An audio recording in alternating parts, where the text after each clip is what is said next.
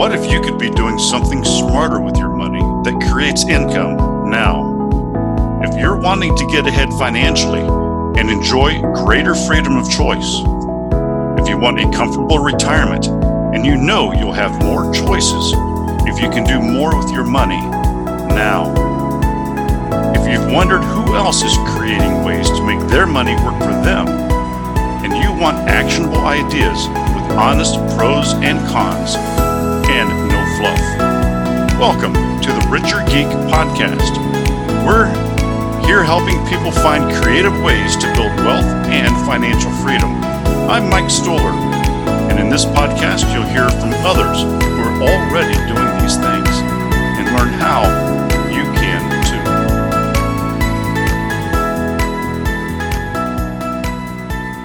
All right, everybody, welcome back to the Richer Geek Podcast. I'm excited to have this episode is Chris Larson. How you doing, Chris? I'm doing great, Mike. I'm excited to be here. Yeah, so Chris, you are a real estate investor, author, sales exec, prior engineering nerd, which we all love here on this podcast. Still a nerd, but no longer an engineer. and you are now the founder and managing partner of Next Level Income. Tell us about it. Yeah. So, you touched on a few things there. So, Mike, I was an investor before I was an engineer. I was in engineering school at Virginia Tech, studying biomechanical engineering. Studied that for 4 years before doing an MBA in finance. And I always joke. I said my advisor pulled me aside and said, "Chris, you're not smart enough, and you got too much personality to be an engineer." And I mean, I just looked around, and you think you're smart, and then you get to a level where you're in these PhD level classes, and you just see how smart these people that your colleagues are. And I always say I was smart enough to understand the concepts and convey them, but I figured you'd want somebody else designing the bridges and the different things. And I was lucky enough. I found a career in medical device. You mentioned I was a sales executive. I was in sales for about 18 years combined. Loved it. I got to probably the best part was I got to work with the engineers that were designing these implants and these products. And I got to be in the OR and work with the neurosurgeons and the orthopedic spine surgeons that use the products on patients. And I got to be the person that conveyed the information and provided the service in between. So I really, really had a great time. And a lot of people are like, "Chris, why on earth did you go to engineering school and put yourself through that torture to do this?" And it certainly was torture at some points. But I will say the thought process of an engineer, and if you are an engineer, you know what I'm talking about. The methodology of looking at assumptions, breaking it down, iterating through the process and making it better really served me well throughout my career. And my investment career specifically over the past 20 years. So today, our mission at Next Level Income, Mike, is to provide investors a shortcut, the education, as well as the opportunities towards financial independence.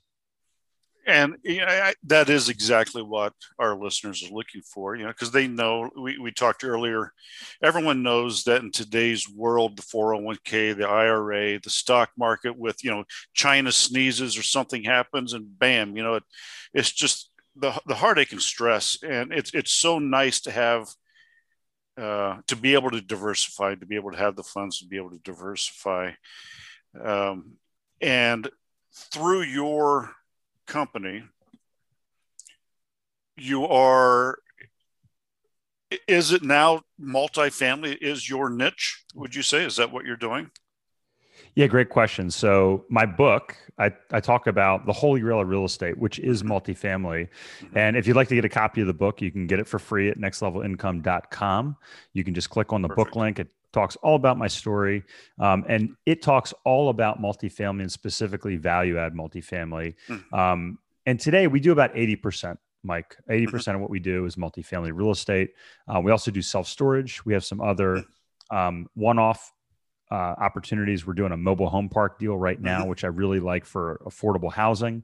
And you can, we talk about a lot about stuff on our website. You're not going to see any opportunities to invest in there, although you can click invest and you can learn more about what we do if you're interested. And what are you seeing in the market today? Now, I think self-storage is uh, has and always will do well. Mobile home parks is like, yeah, if you can get one, I mean, that's kind of like the cash cow of the industry. Um, the multifamily that you're finding now, are you East Coast only, or are you kind of expanding out into the rest of the United States with your multifamily? Yeah, so my engineer is going to show through. So I'm going to touch on a couple points. Um, you mentioned a part about diversification. I talked Uh-huh. about in my book why I like multifamily, because it allows you to decrease the risk in your portfolio while increasing, or even if you decrease the risk and maintain your return, right? That Mm-hmm. provides a nice benefit. So when I was looking at where to move, we were in the DC area starting out my career. I said, all right, what are areas of the country that are going to have nice demographic tailwinds, nice demographic rising tides, both from a career perspective as well as a real estate perspective. And we're talking about 15 plus years ago, and the Southeast really rose up. And the reason the Southeast rose up is because higher quality of life, lower cost of living in the Southeast. We moved to North Carolina specifically for those reasons. Mm-hmm. So today we focus on the Southeast for the same reasons, for the same demographic reasons in the multifamily space. So the markets we're targeting, Mike, are the Carolinas, North and South Carolina, markets like Raleigh, Charlotte, Greenville, Charleston, as well as Atlanta, Georgia, some markets in Florida like Orlando, where we just made 2 acquisitions. We're also looking actively in Texas, Arizona, although we don't have any properties there currently. So I think there's a lot of strong markets. I mean, you're right next to one of the strongest in the country in Phoenix. Mm-hmm. I see some great deals come out of there, but we focus 95% currently on the Southeast. And having invested in those, if I were to invest, some of the questions that I would have uh, in regards to the multifamily, I know here in Arizona, man, the cap rates are just so small right now because, we have the Canadian buyers and the California buyers are just coming in and bam, and we're down 4 cap, 4%, 3.9, it's getting, are you seeing that? And are you scared about that? Or you're like going, what, there's still appreciation, what is the play? Are you still doing that? Regardless if it's that low, or is it higher where you're at? Yeah, I think it depends on the market. It depends on the deal. It depends on if you're looking at multifamily, self-storage, mobile home, whatever that is. But let's talk about multifamily. And I agree, you guys are seeing some really low cap rates out there. I was looking at a deal out there last week, and it was in the threes for I want to say it was the 80s vintage, 70s or 80s vintage. So what we're seeing for Class A products, we're talking about stuff that's been built in the last 10 years. We're seeing 4s. We're seeing mid 4s, sometimes low 4s for brand new product that's out there. But we're talking about luxury product in the Southeast where you're looking at that. As you go up the chain, here's the interesting thing. You're not seeing massive differences in C plus and B. You're seeing maybe 100 basis points difference. So I think it's all relative. You have a lot of newer investors that are coming into the market looking for these older value add deals, and they're paying, in my opinion, a premium. I would much rather pay a 4.5% cap rate for a 2018 built product than a 5 cap for a 1974 built product. And these are real numbers that I'm seeing. I'm even seeing in the 4s for that same 70s vintage. Now, it's all relative. If we look around the world, we see a lot of money flooding into the United States. You were just talking about California and Canadian buyers. You look at Asian buyers, money coming from overseas in both directions. It's because there's liquidity and there's not a lot of yield if you look around the world. So, it's like, where do you put your money? Do you put it in bonds? No yield. Do you put it, in international markets? No yield. Cap rates around the world in developed countries are even lower. So I think there's still opportunity. And I think you have to be very, you just have to be very conscious about that. And the flip side is, if you look at a deal and you say, hey, I'm buying it at a 4 cap, are you going to assume that's going to go down to a 3 cap? I would say that's That's not an assumption I would personally make. I'd say maybe you assume cap rates expand a bit and make sure you're comfortable with that. If you're banking on cap rate compression for your returns going forward, there's probably a little bit more risk in that than it was 5 years ago when we were buying 6 caps. Yeah, that's some great points. And, some of the people that have invested with me, and I'm sure you can say the same, one of the things is, well, I can throw it into a bond, right? I can get that 4.5%. And they're not thinking, all the other advantages we have being in real estate that your bond isn't going to give you your mutual fund. So give me some of the highlights of, yes, you can go 4.5% all day long in other different markets, but what does real estate give you? That's a great question. So there's a few things, and I actually highlight this in my book. So if you're listening to anything I'm saying here, I dig deep into almost all these topics in my book, whether it's how we select markets, or what you would call the Sharpe ratio. What the Sharpe ratio is, that measurement of risk versus reward, that risk adjusted return, and what high quality multifamily assets provide a bond like risk with a stock like return. And if you look at the stock market, if you look at the bond market, we're at historically high levels in both of those right now as well. So if bond yields rise, so if we're at let's say we're at a 2% yield on a bond and interest rates rise to 4%, you're going to lose 50% of your value in your bond. That's a massive loss of capital, right? Like 50% loss of capital is very high. If you're in stocks today and the market loses 50%, which is possible, maybe it loses 30%, maybe the bond market loses 30%. That's a big loss of capital. If you're in a multifamily deal and you're getting, let's just say a 5% cap rate, right? First off, you're not accounting for leverage, right? So if you pay all cash, maybe you're getting 5%. But I'm going to tell you that if we're buying a property at a 4.5 cap, we're getting higher than that in yields to investors because there's leverage involved with respect to that. And we're buying properties that are cash flow positive. There's also value add that can, even in a 2018 built property, think about it. If you buy a property that was built in 2018, when was that property initiated? Probably about 5 years ago. So if you and I are putting together plans for a property today in Phoenix, we're probably going to have different finishes than we would in 5 years from now. The market's going to shift. It's going to change. There's going to be different preferences. So we're buying properties today that people are like, oh, those are only 2 years old. But I'm saying, well, yeah, Mike, but these have finishes from 5 years ago and they need to be updated. So there's a value add component there.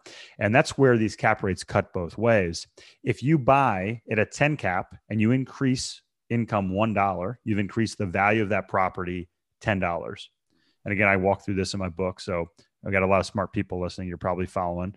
But if you increase the value of a property, the income of a 10 cap property, $1, you increase the value $10. If you increase that same property at a 4 cap, $1 in income, a $25 increase in value. So as cap rates compress, there is more leverage when it comes to value creation. So if you have, I'd say if you have cash flow opportunities and you're comfortable with the business plan, you still can have value add in these newer properties that are lower cap rates and still get overall total returns that are very competitive with the stock market, but still have a lower risk profile. That's excellent. Excellent. And you haven't even touched on, the wonders of the K1 and tax benefits, right? Tax benefits. Yeah. Icing on the cake. That's the icing on the cake is looking at the depreciation, accelerated depreciation that all of us do, when we buy large products. So let's add some icing to the cake. So, and that's the thing. If you're getting now in a municipal bond, you might not be paying taxes, and there are tax deferred or tax free options out there for investors in the bond market and other investment opportunities. But most of our investors, they are getting this income, these returns, tax deferred. I hesitate to say tax free because the government always is going to come for that. Whether you have a 401k as tax deferred or a Roth IRA where you've paid tax, life insurance or real estate, but it is tax advantage. So, I'd say, hey, if you're getting a 6 or 7% return, but that's after tax, what do you have to get in a similar bond? Probably 8, 9, maybe even 10%, depending on what tax bracket you're in. And that's going to be hard to find in a high quality bond. And no matter what the economy does, real estate will always, okay, I hate saying always, it has a much better chance and has proven itself over the decades to always recover and appreciate. Yeah, I'd say, I agree with you. It's less volatile, right? And investors say, well, Chris, if I invest in this, it's not as liquid as a bond. It's not as liquid as a REIT. And I agree. Like there is a liquidity cost that you have in real estate, and you have that whether you own a house. If I said, hey, I got to sell my home tomorrow, Mike, will you buy it from me? You're probably not going to pay market rate. You're going to get a significant discount. So, that liquidity that you are paying for, essentially, you're getting a premium, and you're also getting stability for that. And that's one of the reasons it's real estate is great. People can't move on a dime either. They have to have somewhere to live. So the reason people have to have somewhere to live, the reason people can't sell their house immediately, all these things help the stability of this asset class, which, I've loved it for 20 years. Yeah. So have I. It's wonderful. Now, something that's in your book I think it's in your book that you've talked about is establishing a family bank through infinite banking concept. What is that? Yes. So I was a licensed insurance agent almost 20 years ago. I got relicensed. I had to have something to do during COVID. So I went and got my life insurance license all over again. So I rewrote my book about a year and a half ago, and I added a chapter. I had a chapter 3, and chapter 3 is called Your Opportunity Fund. So your opportunity fund, simple. If you're listening, I ask you, what are you doing with your money in between deals? So if you're going to invest $100,000, where is that money going right now? Is it going into a checking account, a savings account? Is it going into the stock market? I have investors that say, oh, I got to sell some of my, company stock. And that's risky to keep your money in the stock market in between real estate deals if that's where you're going to allocate it. My preferred place is in cash value life insurance. And there's a concept called infinite banking. Becoming Your Own Banker that Nelson Nash wrote talks about how to use whole life insurance, cash value life insurance, basically as your own bank. And a lot of people are going to hear whole life insurance. And if you're listening, you're thinking, oh, life insurance expensive. And you know what? I learned the same thing 20 years ago. Oh, Chris, buy term, invest the difference. And I sold a lot of term insurance back then. However, what I learned, and this is why we're talking about real estate, Mike, and I talk about it in my book, I want to know how the ultra rich invest and the ultra rich handle their money. And one thing the ultra rich do is they invest 20 to 30% in income producing real estate, just like big pension funds. The other thing they do is they buy a lot of high cash value life insurance. It had so many tax benefits at one point that Congress went and they enacted new tax laws in the 80s to restrict some of those because people were sheltering so much money. But to put it simply, what you do is you work with a professional that understands how to structure one of these policies, and you optimize it to maximize the cash value, minimize the cost of the insurance, and then you use that cash value to invest. And that's what I call your opportunity fund. And what you can do is you can put the money into the life insurance. While it's in the life insurance, you're getting the value of the life insurance. You're also, if it's properly structured with the right company, you're getting a dividend. So you're getting dividends that come back, and those are typically returns of premium. It's not taxable. So it's almost like a bond, like we were talking about earlier, and it can be tax-free. And this is something that actually can be tax-free because you already paid tax before you put it in. This is not tax deferred. It's already tax-free. And then the cool thing is, again, if it's properly structured, let's say you have $100,000 of cash value, you can pull that money out, keep getting the dividend, and invest it somewhere else. And that means you're using it in 2 places at once. So I know what you're thinking. You're thinking that's too good to be true. There is a cost associated with it. It typically takes 5 to 7 years to get these policies to the point where they're break break even. So it's like starting a business or going to college. Like there's a cost associated with it, but there's a big payoff on the back end. And if you are a cash flow investor, or you want to send your kids to college, or you're a business owner and you have a need for liquidity, like I did a little over a year ago when COVID hit, I pulled a couple $100,000 out of our policies and stuck it in my bank account. I told my wife, hey, we're finishing a house. I don't know if we're going to make any money the next 3 to 6 months, but you know what? We're going to be good for the rest of 2020. And I'll tell you what, that peace of mind, knowing if something happens to me or if I need that money, if there's an emergency, that there's a lot of value associated with that as well. Now, how does that work? Are you basically doing a loan against your policy? Is that when you take things out, and then you have not only did you take some money out, but then is there an interest? So you're actually paying yourself back at an interest, or how does that work? You can't just pull money out, right? Correct. Yeah, there's a formula to it. Mm-hmm. So, and I walk through this. We have a white paper. If you go to my website, nextlevelincome.com, click on the banking link, and you can get some more information there. And again, this is why it's important to work with a professional to kind of shepherd you through this process. But you're correct. You actually pull the money out as a loan against your policy. Now, think about this. Life insurance companies, they invest their money in things like high-quality real estate, high-quality bonds, government bonds, city bonds, these sorts of things. They have to make a return because they have to continue to grow the money over a period of time to pay the claims. It's all a formula. It's done by actuaries. Again, we're talking to a highly educated audience here, and it's all numbers and formulas to keep the risk down. And insurance companies have to earn a spread above what their expenses are going to be to remain solvent. We're talking about companies that are older than the IRS. They know what they're doing. Okay. So when they lend you the money, the first person they want to lend that money out to is the policyholders. So think about this. The policyholders, the collateral is your life insurance policy. What is more secure than the life insurance policy that the life insurance company owns? So they may lend you the money at 5%, but you may be getting a dividend of 3, 4, 5, 6%. To offset that. Again, if it's properly structured, you're going to continue to get that dividend even if you get that loan. So your net spread on the money you borrow, it's not the 5%. It's typically significantly lower than that. So you have to be smart. You can't take them. Well, you can, but I wouldn't take that money out and go buy a boat, for instance. I would take that money out, and if I'm going to use it somewhere, I would put it somewhere that has a nice, secure return.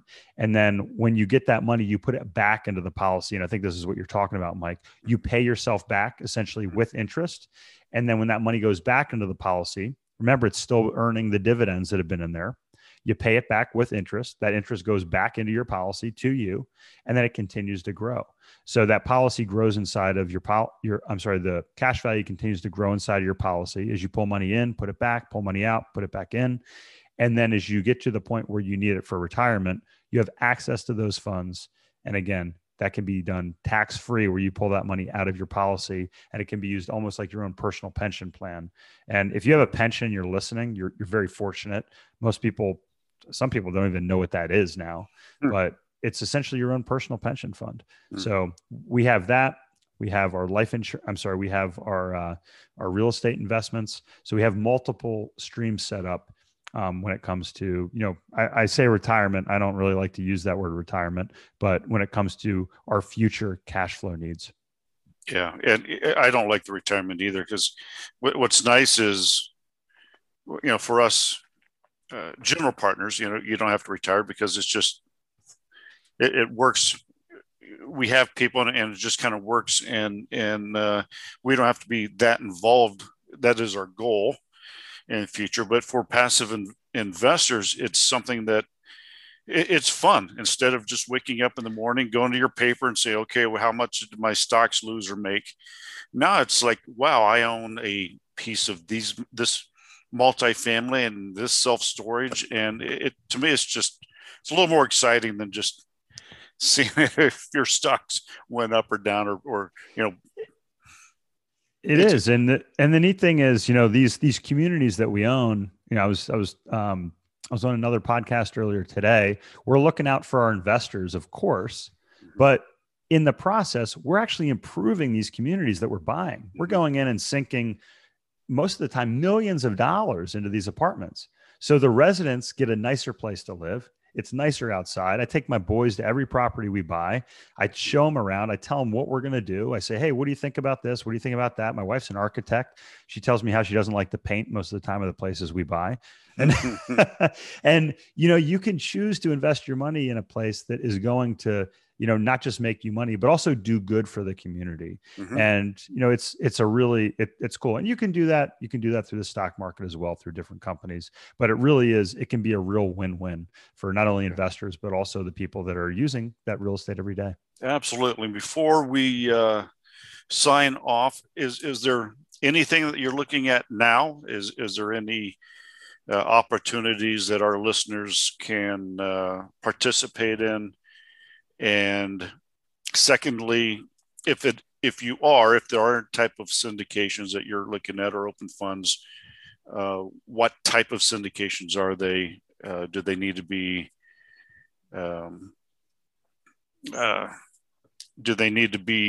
accredited? Accredited, or are you looking at more of a crowdfunding type of a situation? Or yeah, so the best thing to do if you're listening, you're like, hey, I'd like to learn more about what we do at Next Level Income, go to the website, click on the invest link, and you can schedule a time for us to have a conversation.